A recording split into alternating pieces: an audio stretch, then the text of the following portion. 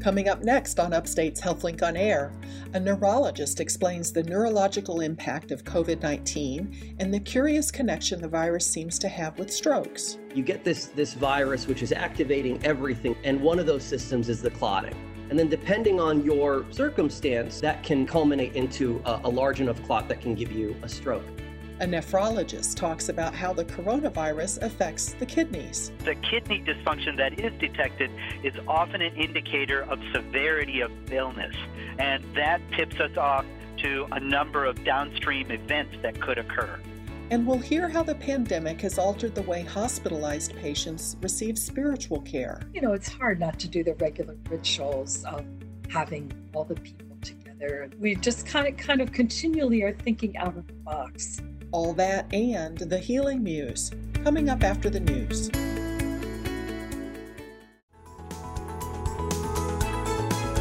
This is Upstate Medical University's HealthLink on Air, your chance to explore health, science, and medicine with the experts from Central New York's only academic medical center. I'm your host, Amber Smith. Today, on a special coronavirus-themed episode, the Reverend Terry Culbertson explains how the pandemic has altered spiritual care. But first, we'll learn how what was initially described as a respiratory virus actually may have significant impacts on other parts of the body. A nephrologist will detail how COVID affects the kidneys, and we hear from a neurologist about neurological symptoms caused by the virus. From Upstate Medical University in Syracuse, New York, I'm Amber Smith. This is HealthLink on Air. We've heard a lot in recent weeks about how the novel coronavirus is a respiratory infection, but it turns out that COVID-19 also has an impact on the neurological system. Talking with me about that via web conferencing is Dr. Hesham Masoud, a neurologist specializing in endovascular surgical neuroradiology and the care of stroke patients at Upstate. Welcome back to HealthLink on Air, Dr. Masoud. Oh, thanks for having me. I've been reading about a connection between large vessel strokes in young adults who are infected with COVID-19. There was a paper from doctors at Mount Sinai that was published in the New England Journal of Medicine recently. Can you tell us about that? Yeah, I think it was an observation that they had an increased amount of some of the worst types of strokes. So these are strokes where the mechanism is a large clot that's blocked off a major artery. So they call these types of strokes LVOs, or large vessel occlusions. And so they're the kind of the biggest, baddest strokes. And the observation was that they had an uptick in that during the this period. And a lot of these patients were young. And so there was this hypothesis that, what's happening here? And I think there was also an observation that there was some intraoperative clotting that was noted during one of the procedures. So, yeah, I read a news article that quoted a stroke neurologist in the midst of a clot retrieval who was able to witness the clots forming. Have you ever seen anything like that in real time? So, we've seen that happen in certain instances. It's very rare, I'll be honest with you, intraoperative to see that kind of thing. You can see clots forming when you deploy a device that's foreign to the blood, then clot will try to form on it. Sometimes you can get a paradoxical effect with some medications if you don't give the appropriate dose, and then you'll see clotting. But to see clot just form apropos of nothing while you're trying to retrieve it is unusual, and really points to a systemic problem with clotting in that patient. To me, that communicates that the patient overall has a state that we would call it hypercoagulable, which just means that their blood is thick and wants to clot. And it wants to do that everywhere. So that's what that communicates to me, that observation. So these patients that have COVID-19 that also have strokes have some underlying thing that they didn't know about that makes them. Yeah, well, that's the question, because in that observation we didn't really get a lot about each patient and what their circumstance was. We just knew that these are younger patients than usual for that hospital, and there was clotting.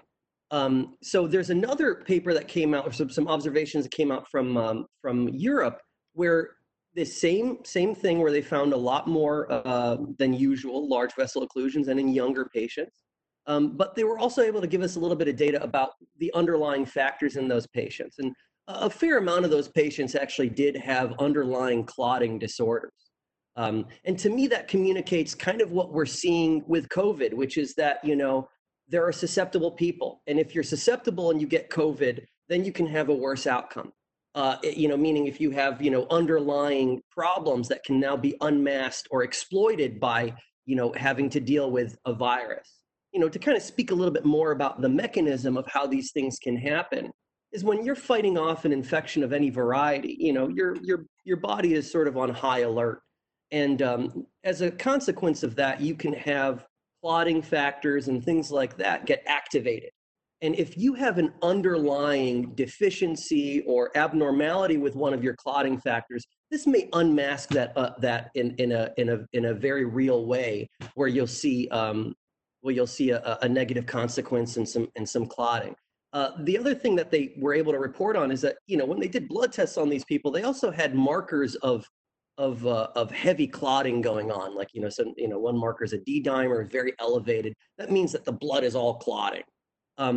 So that to me means that, there's clot, and that clot can form in the artery, clot can form in the vein. And if you have clots that only form in the veins and no way to get to the brain, then maybe you're just going to get clots in your lungs and clots in other organs. But if you have a PFO, maybe that clot can get up to the brain. So there are all these questions as to exactly what the mechanism is. But in my understanding is it seems like, there's an underlying deficiency, it gets unmasked, you get this virus, which is activating everything, it's hitting all systems at once, and one of those systems is the clotting. And then depending on your circumstance, that can culminate into a large enough clot that can give you a stroke. Well, can you tell us about the role of neurology in the care of COVID-19 patients? Yeah. You are a neurologist as part of the team, right? Yeah, so my specialty is interventional neurology and stroke, so I'm mostly kept to those patients. We have seen, well, I should speak to that. At Upstate, we actually have not seen any COVID positive large vessel strokes. So that's interesting. The other thing is we also have not seen a decline in our numbers of stroke patients, which we, in terms of patients requiring therapy like TPA or large vessel occlusions. And I'm sure later on we'll talk about signs and symptoms and for people not to be afraid of getting care. But this, to me, at least for the couple of months that we have, communicates that I guess our community is doing a good job of, and referring hospitals are doing a good job of making sure the sickest patients get to us, and then maybe keeping the patients who don't need to have the invasive therapies locally. But we have seen, so this infection can affect everything, right? So it can affect all these different organs, and it can affect the brain in a condition called encephalitis, where it's really just an inflammation of the brain. That can happen when you have respiratory compromise from the virus, where you're not breathing. That can cause, diminished oxygen in the brain, and that can also give you symptoms. So, really it's a secondary effect, but it really is just how this virus really attacks everything. This is Upstate's HealthLink on Air. I'm your host, Amber Smith, talking with Dr. Hesham Masoud, a neurologist specializing in endovascular surgical neuroradiology and the care of stroke patients at Upstate. And we're talking about the neurological impact of the novel coronavirus. So let me ask you about the neurological symptoms of COVID. What is causing the loss of taste and smell that we've heard about? Great question. So, we'll go with a little basic neuroanatomy for everybody. Is, there are nerves that control our face and control our taste and control our smell that are localized right on the brain or parts of the brain. And the one that has to do with smell is the olfactory bulb and tract, and that's located very close to the nasal passages, which is a conduit for the virus to get in. And you can see this with a lot of coronaviruses. Get a cold, and then typically your nose gets blocked up. But if the virus invades that nerve ending, which is located right next to the nasal passages, it can compromise your smelling, your ability to smell, I should say. And also you can have altered taste. It's important for people to remember that flavor has to do with smell and taste. So it doesn't have to be a complete loss. It can be an alteration. One thing that people, wonder about is what's the recovery of that smell, loss of smell. And it's really variable, to be honest with you. Some people will get it back within weeks or months, and some people will never fully get it back. Interesting. Are there other neurologic symptoms that you're seeing in patients?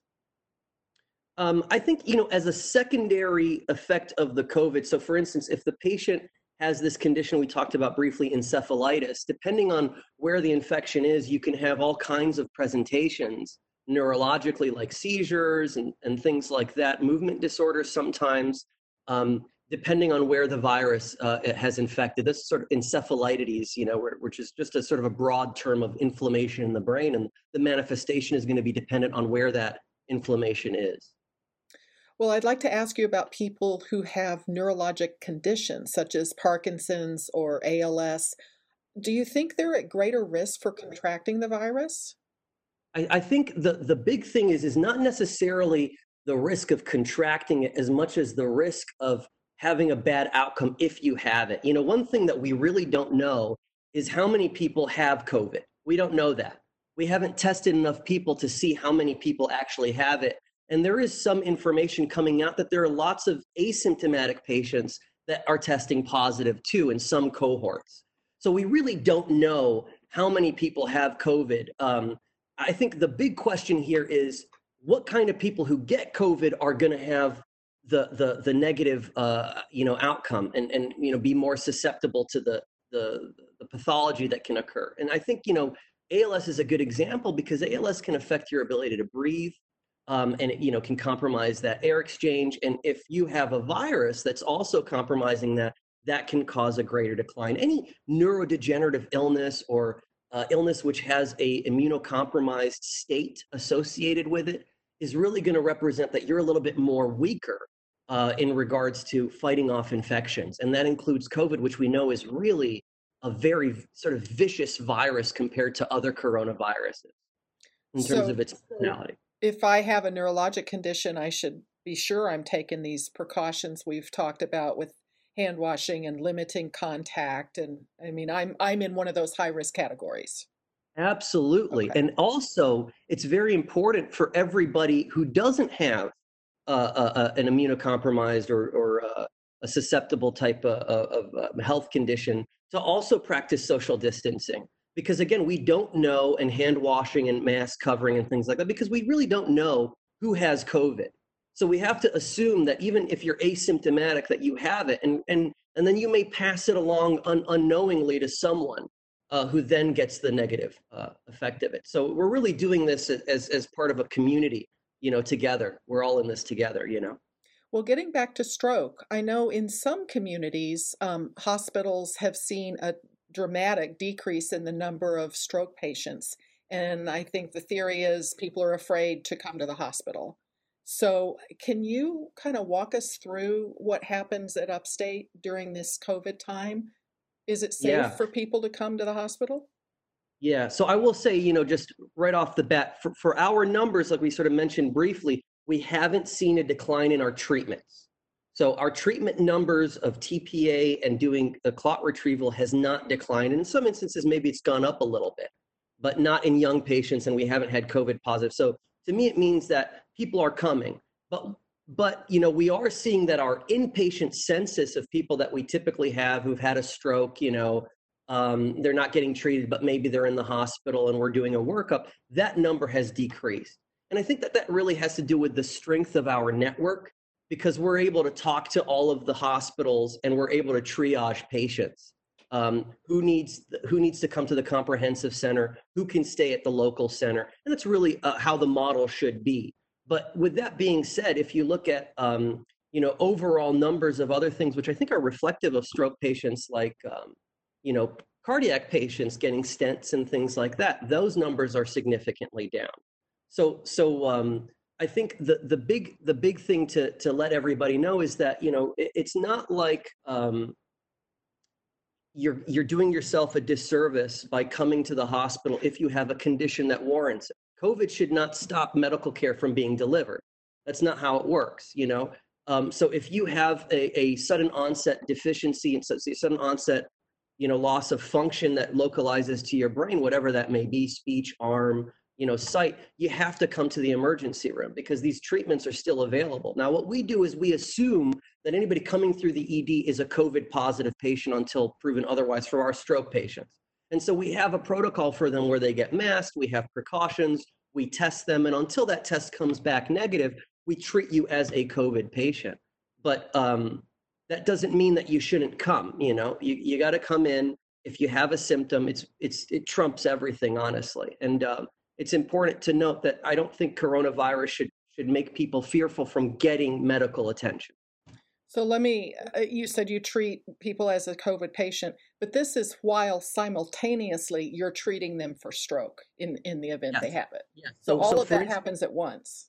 Yes. So for instance, you come in, we say, okay, we think just assuming that this patient is COVID, because again, we don't know if the person has symptoms or not. They may not be able to communicate to us that. We know that maybe asymptomatic patients are going to have potentially COVID.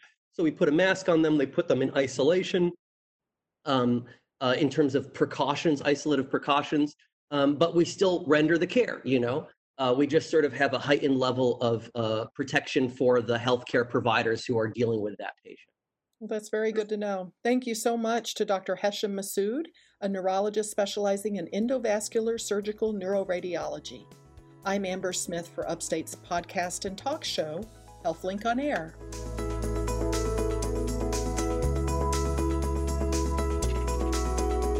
How COVID-19 can lead to kidney failure in otherwise healthy people. Next on Upstate's HealthLink on Air.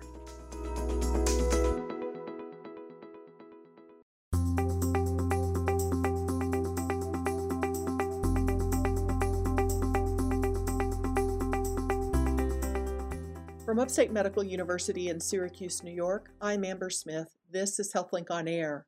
The COVID-19 infection can affect the kidneys, so I'm talking about that with Dr. Sri Narsipur. He leads the Department of Medicine at Upstate, and he's also the Division Chief of Nephrology. Welcome to HealthLink on Air, Dr. Narsipur. Thank you, Amber. So what is the role of a nephrologist on the team of caregivers looking after people with COVID-19 infections? A nephrologist is a specialist in kidney disease. The role of the nephrologist on the team is largely supportive. We are called in when the doctors who are taking care of a patient with COVID, or any patient for that matter, detect or are puzzled by findings suggestive of a disorder in normal kidney function. So we are a consultative service. Do you end up taking care of everyone who comes in with COVID-19, or not necessarily if they don't have kidney problems? No, not necessarily. Roughly between 10 and 30% of people who come in have some evidence of kidney dysfunction, and we might not even see all of those patients. So we definitely see a small but very important group of patients who come in. Important because the kidney dysfunction that is detected is often an indicator of severity of illness, and that tips us off to a number of downstream events that could occur. So can this infection lead to kidney failure in people that were otherwise healthy? The infection can lead to kidney failure as well as the treatment. Sometimes there's evidence that the infection causes some damage to the kidney itself. In addition, the treatment for COVID, especially when people have pulmonary or lung involvement, is to try to dry them out so their lungs aren't filled with fluid. That way you can keep them off the ventilator or improve the oxygen that they absorb. In doing so, in trying to dry somebody out, in restricting their fluids, the kidney can sometimes be an innocent bystander. So if the kidney has a low amount of blood flow to it because you are drying out a patient, so to speak, it can become a little bit traumatized, and over time it can be damaged, resulting in short-term damage to the kidney itself. So short-term meaning it is reversible?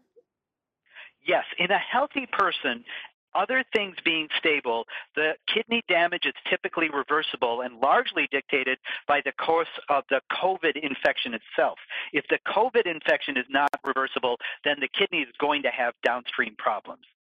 Oh, interesting. Now, this applies to someone in the hospital, correct? I'm just wondering if someone is at home with the COVID-19 infection, are they at danger for this? A healthy person who's at home who acquires COVID is at very low danger for having kidney problems.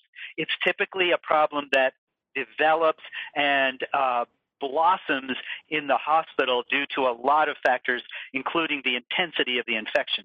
So you have to have a pretty strong infection before you end up with kidney damage if you haven't had it already. So, how do you tell in hospitalized patients, how do you tell that their kidneys are being affected? In hospitalized patients, it's relatively easy because A, we have blood tests that are a very good indicator of kidney function and dysfunction.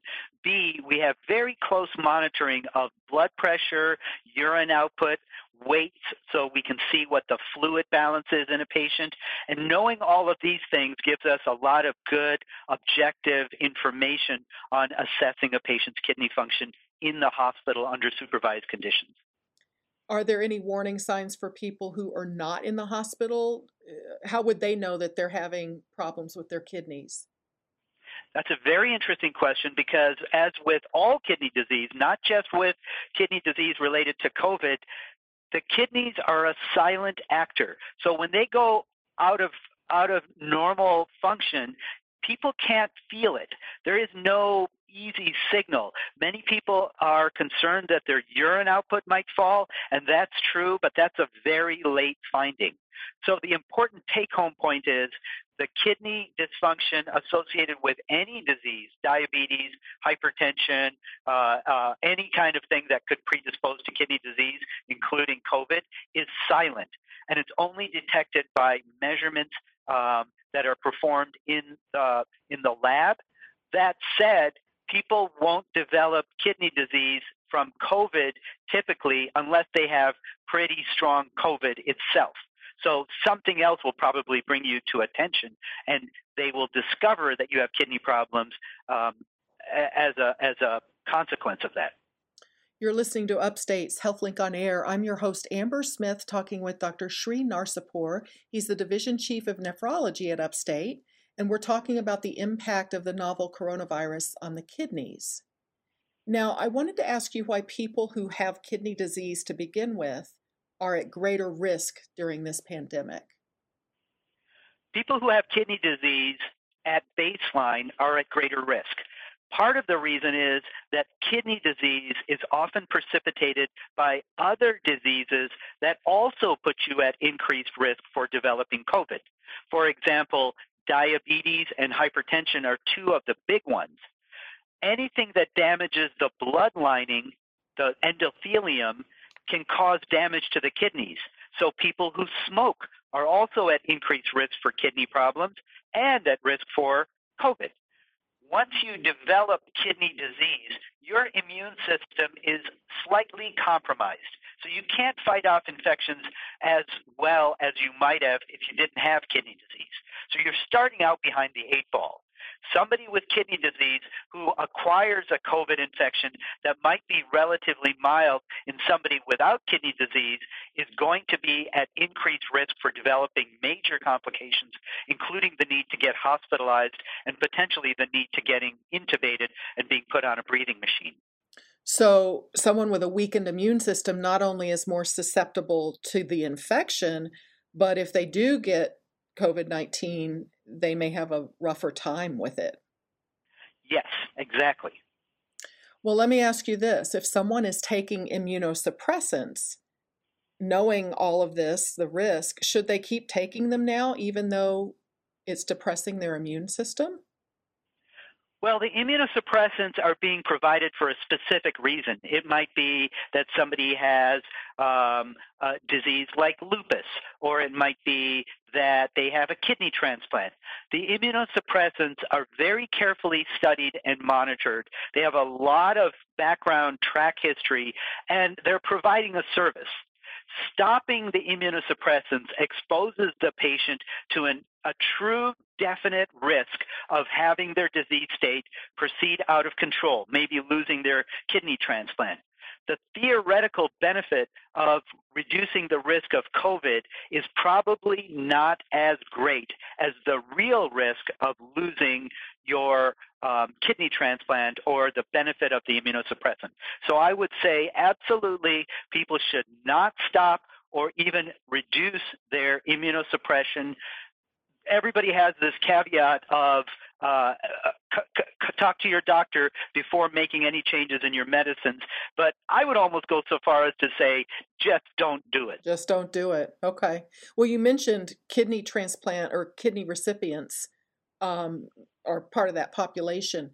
Are kidney transplants still being done during the pandemic? Kidney transplants are still being done. They are being done in a very cautious, very careful fashion.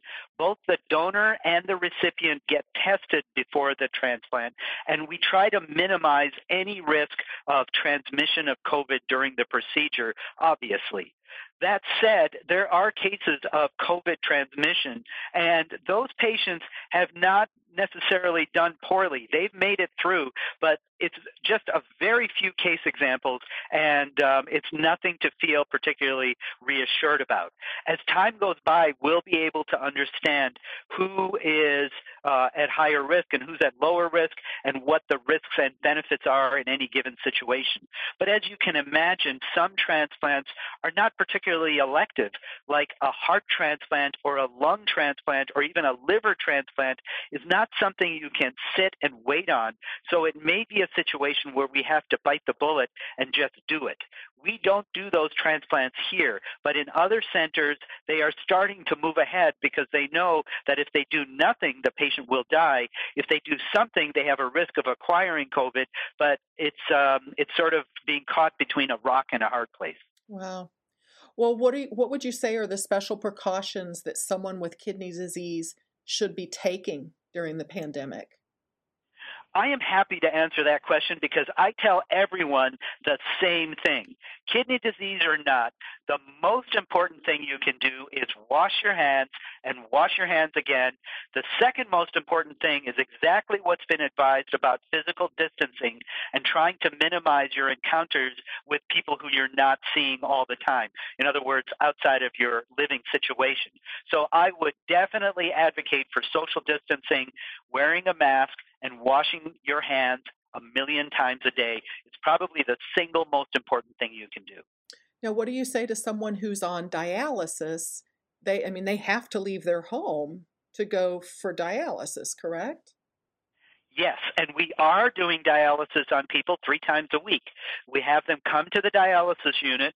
A lot of patients are coming by private transportation. They come by their own family's car rather than public transportation, so that minimizes exposure. As soon as they walk into the unit, they get a mask.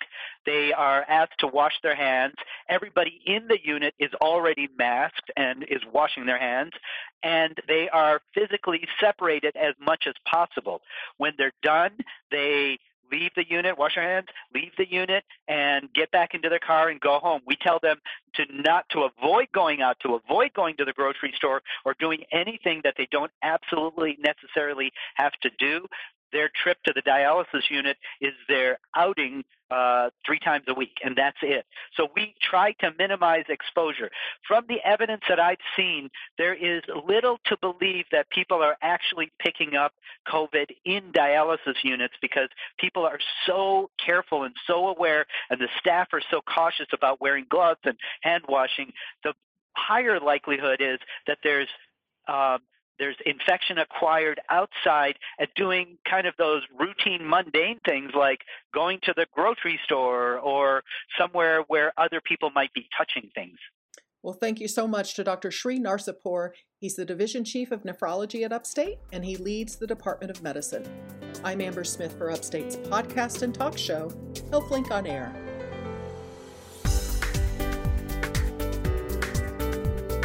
Coming up next on Upstate's HealthLink on Air, we'll look at how patients are receiving spiritual care when they can't have visitors.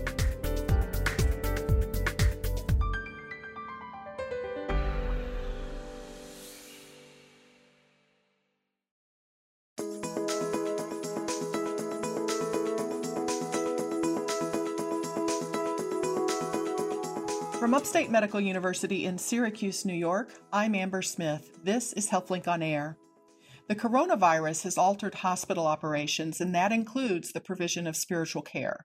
With me to talk about how things are going at Upstate University Hospital is the Reverend Terry Culbertson.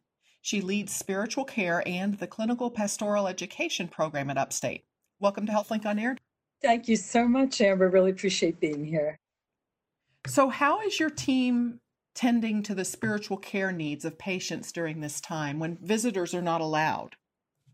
Great question. I think that was our very first real adjustment, was no more families and no more of our volunteers. We are a department that relies heavily on folks assisting and working alongside of us. Many of them are graduates of our training program. And without those folks helping, we lost half our workforce immediately. Both campuses, both the community and downtown. So we really had to rethink what was our priority. And clearly it's folks who are end of life, folks who are changed in terms of their prognosis, diagnosis, people who are alone and don't have anybody at all.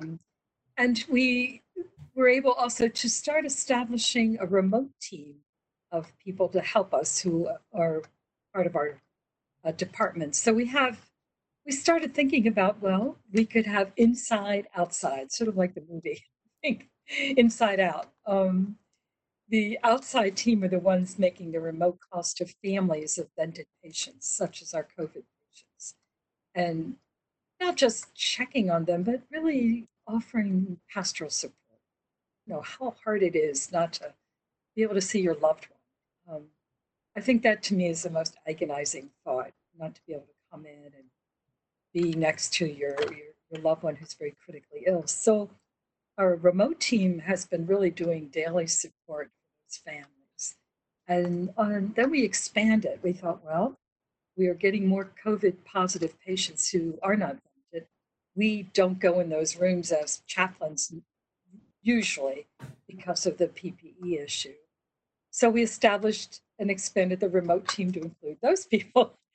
And one of the things they're doing is asking directly, how can we assist with their spiritual needs while they're in the hospital? We have a lot of different opportunities here.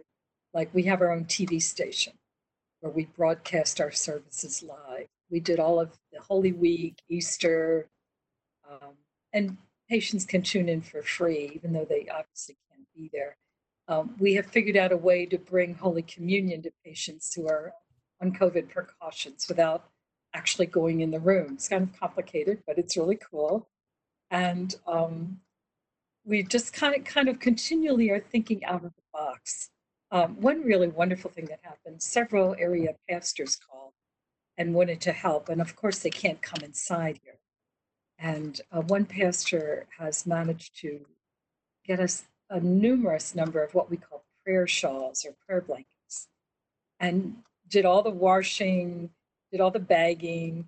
And, you know, you think about if you're a patient in a room with no family and you want to feel comforted, being covered with this lovely, beautiful colored prayer blanket is an incredible comfort. And the people that make them pray as they make them. So that was quite a wonderful addition to our work, these prayer blankets being made for us. It sounds like you've come up with a lot of sort of creative ways to adapt. I think that's what every day we're thinking, Amber, what can we do that would be creative? For example, also, we've had a hospital choir in our department for probably almost 10 years. And we round once a week and we go to the bedside. We do referred singing. And it sounds a little different, but you know, singing, there's an old saying, if you sing, you pray twice. And it's a great spiritual intervention. So you can imagine everything's shut down. We all have to wear masks. We as a choir weren't sure what to do, but we still had referrals. And we decided to try remote choir singing. So we went up to a COVID floor, and there was a gentleman there who was a musician. and was alone and sad and anxious. And we got on the iPad and FaceTimed with him. And we asked him what he wanted. And he said, well, I really like the Beatles. And we sang Let It Be. And he cried and we cried. And it was very powerful. And the next day he actually got released, which was really great. Yeah, so that was cool. That's got to lift the spirits of the staff as well, just to hear. Yeah, to hear the music. Yeah. Yeah, I think that that seems to have been true, over the years when we come around. The choir, one of our mottos is we don't practice. And the other motto we have is you might feel better when we stop singing. It's kind of a joke. But the choir, I think staff have always been very kind to us and very really like hearing the music on the words. And sometimes we sing directly to them too. But so the choir is reinventing itself, I guess, is what's happening. So.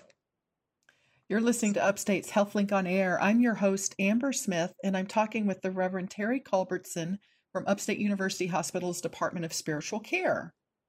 So, what has this pandemic done to the clinical pastoral education program? Well, our CPE program, as it's called, is a nationally accredited training program through the Department of Education. There's only 300 in the entire country. So we are very fortunate that administration here has seen the validity of having such a training program. And we have students coming from the 14 counties who are either seeking ordination and needed for their process or their seminary degree, or because they are thinking they might want to become chaplains or are interested in enhancing their pastoral ministry. So this past year we had 12 students in training. That's a lot of students. And they were all assigned different clinical arenas. 2/3 of them really could not continue to do the clinical work as of about a month ago. It was their age, their families' concerns, health concerns. So it really affected us a great deal. There's a clinical component that's required for the training of a certain number of hours. So luckily, most of them had almost completed that number. But the thing that changed, Amber, was our direct instructional time.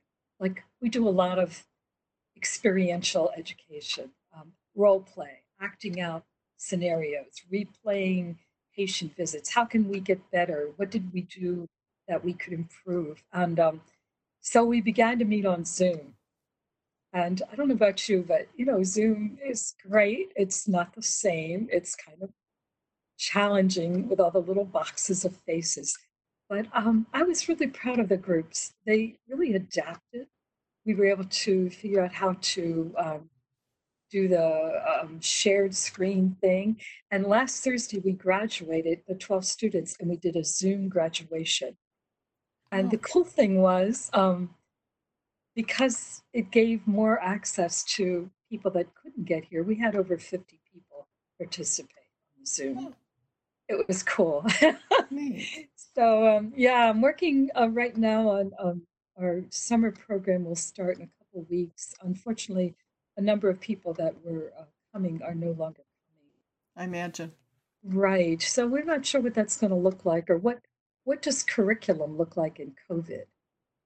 In other words, the things we traditionally teach, I think, have to be changed and rethought. And that's going to be a big challenge the next couple of weeks. Well, in terms of patients with COVID, coming to a hospital can be a scary experience anytime. But during this time of COVID, it's even more so. So what are you saying to help put people at ease if they have to be in the hospital? Yeah, it's hard. A lot of the COVID patients that I've connected to through the phone or trying to do the remote thing is they're so tired and they're so worn. It's very difficult, I find, to connect to a number of them. Now, one of my remote team members is really trying to connect every day with patients on one of our units called 6K. example. And what we're trying to do is really utilizing the good practice of listening. One of my chaplains used to say, listening is practicing good shut up. So, in other words, really giving people the opportunity to speak their fears without being told, don't feel that way. Very much feels that way. Feels that way for them, for their families, their staff, and to be able to fully hear the feelings and validate them, I think is clear. The second thing is then to discover with that patient what has been your resources to over the years. Everybody who comes in here has had a life, and they've had things that have been hard in their lives. And when they remember what they've utilized in their life to cope, a lot of times it comes down to, it's really been my faith. It's been my belief in a God that's always with me. That recollection and recalling to mind of the strengths of that person's life then can help them cope and allay some of their fear, I think, as well. So those are things. And the third thing is really the utilization of religious ritual, even remotely. Like I mentioned, we had a patient that was COVID positive that wanted Holy Communion. And one of the chaplains at Cross Hospital actually gave us this idea. You can do the prayers through, we have a little device called a vocera. Well, the nurse is in the room, and the communion host can be carried in a small little baggie, and then the patient can take it out and take it themselves. And then the vocera device, they could hear your voice through that, right? Hear the voice and hear the prayers, right, as well. And then the nurse that's in there can participate if that's something important to them. So that's been really very powerful to continue to think about religious ritual and that it looks different remotely. Amber, one of the things about chaplains, we love to hold hands and we love to hug and touch and that whole challenge of not being able to do that is very difficult. Somebody gave me the word, they said, what we're doing now is proximal intercessory prayer, a change from touching. So proximal intercessory means it's approximately, present, but not necessarily in the same location. And I thought about that. I thought, God and the Spirit is non-local. Prayer can cover the globe. And I think that that's a very powerful way to think, that just because we're not necessarily next to each other doesn't mean we're not together. But people, haven't been able to gather at church or synagogue for weeks now. Right. I wonder whether you believe there's going to be any sort of lasting effect from this disruption. I don't know. It's a really good question. It was, and Ramadan's going on right now, and it's really, a very hard thing not to have the rituals and the gatherings every night like traditional. I was so impressed by one of the masjids in town has created a safe space in their masjid. They've coated things with plastic and they're keeping social distance, but people are coming in to pray. And I think that trying to figure out other ways to worship. A lot of churches are being creative. Here at Upstate, we have had daily worship. We've just had to limit the numbers. But we feel like we've really been good at remote worship for many years here because most of our patients can't come down. And remote worship has been part of what we've worked on. So we're very grateful to have a TV station of our own. And it's amazing how I've had patients say to me, I felt like you were talking directly to me, like you were looking right at me. And I'm like, well, I certainly was trying to make eye contact through the camera, but I know, it was hard for our priest chaplain. He did the Holy Week services. And, it's hard not to do the regular rituals of having all the people together and singing with voice. And how will it change worship? One of our students who's a pastor, he said he thinks actually it has helped his church because people that were not able to come because they were too sick or couldn't get there, he actually has had more people. Do we all need time to grieve? Because some people have lost loved ones, some people have lost jobs, and we've all lost our way of life. Yes. Amber, I think pausing to acknowledge our loss. I mean, as we're talking, I feel tearful because you're right, nothing is the way it's been. And I know even here with chaplaincy, we grieve the loss of being able to be close to patients and families and comforting them and being present and holding their hand. People who can't see faces because we're all wearing masks. People have lost their jobs. I was talking to my sister, who's a dental hygienist in Baltimore. She's lost her income. She doesn't know if she can return to work and has no benefits. I also was thinking about the grief, the loss of our loved ones through death or through health we can't see. So every grief in this crisis, in this pandemic, is what I would call complex or complicated grief, because it's connected to so many issues in society that evoke multiple reactions. And I think to really acknowledge those and not to dismiss them is key. Not to feel like, oh, I should just power through, or to dismiss it as insignificant. I think when we grieve, we reach a new level of depth. And the psalmists talk about lament. We lament for perhaps what we've lost, and then we can claim what we found. And the newfoundness, I believe, will leave us strong. So is there anything you believe this pandemic experience is going to teach us as a society? I pray it teaches us kindness, the importance of connectedness, communication, and that truly the greatest gift of being a human being is to be here for one another. Thank you to the Reverend Terry Culbertson. She leads Upstate's Department of Spiritual Care and the Clinical Pastoral Education Program. I'm Amber Smith for Upstate's podcast and talk show, HealthLink on Air.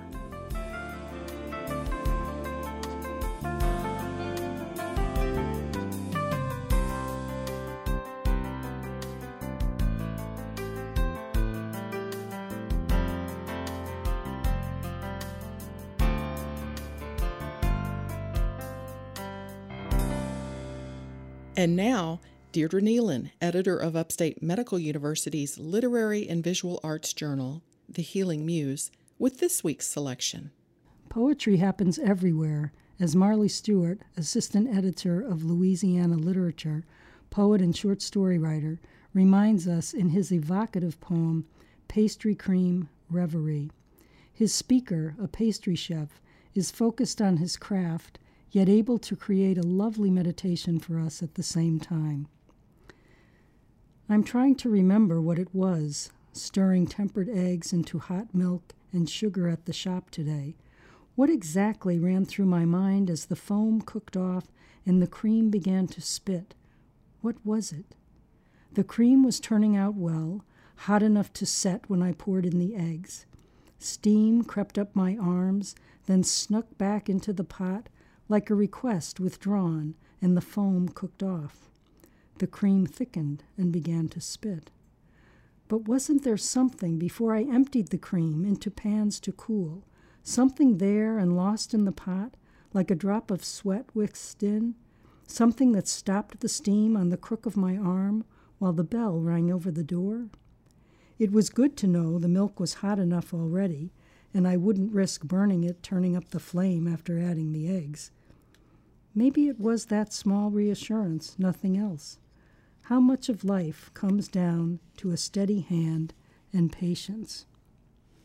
The second poem is from poet Alf Abu-Hajla from Tahoe, California.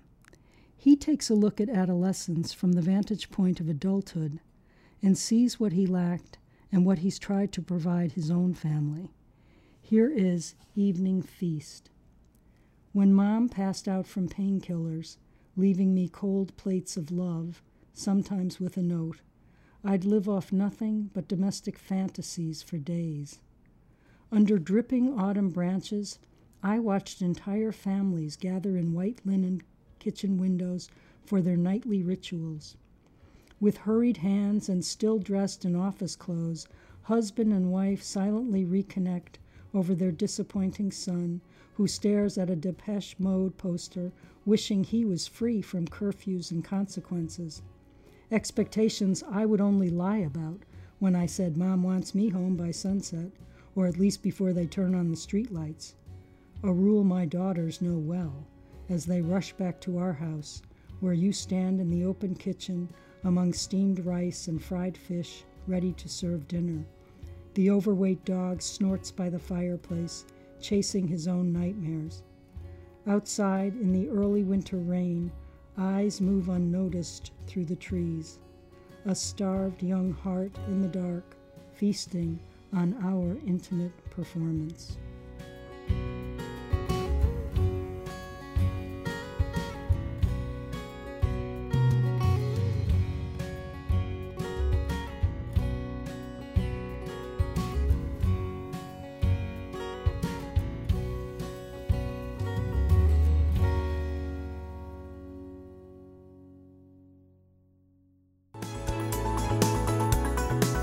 This has been Upstate's HealthLink on Air, brought to you each week by Upstate Medical University in Syracuse, New York. If you missed any of today's show, or to hear podcasts on a variety of health topics, visit our website at healthlinkonair.org, or do a podcast search for the phrase HealthLink on Air. I'm Amber Smith, thanking you for listening.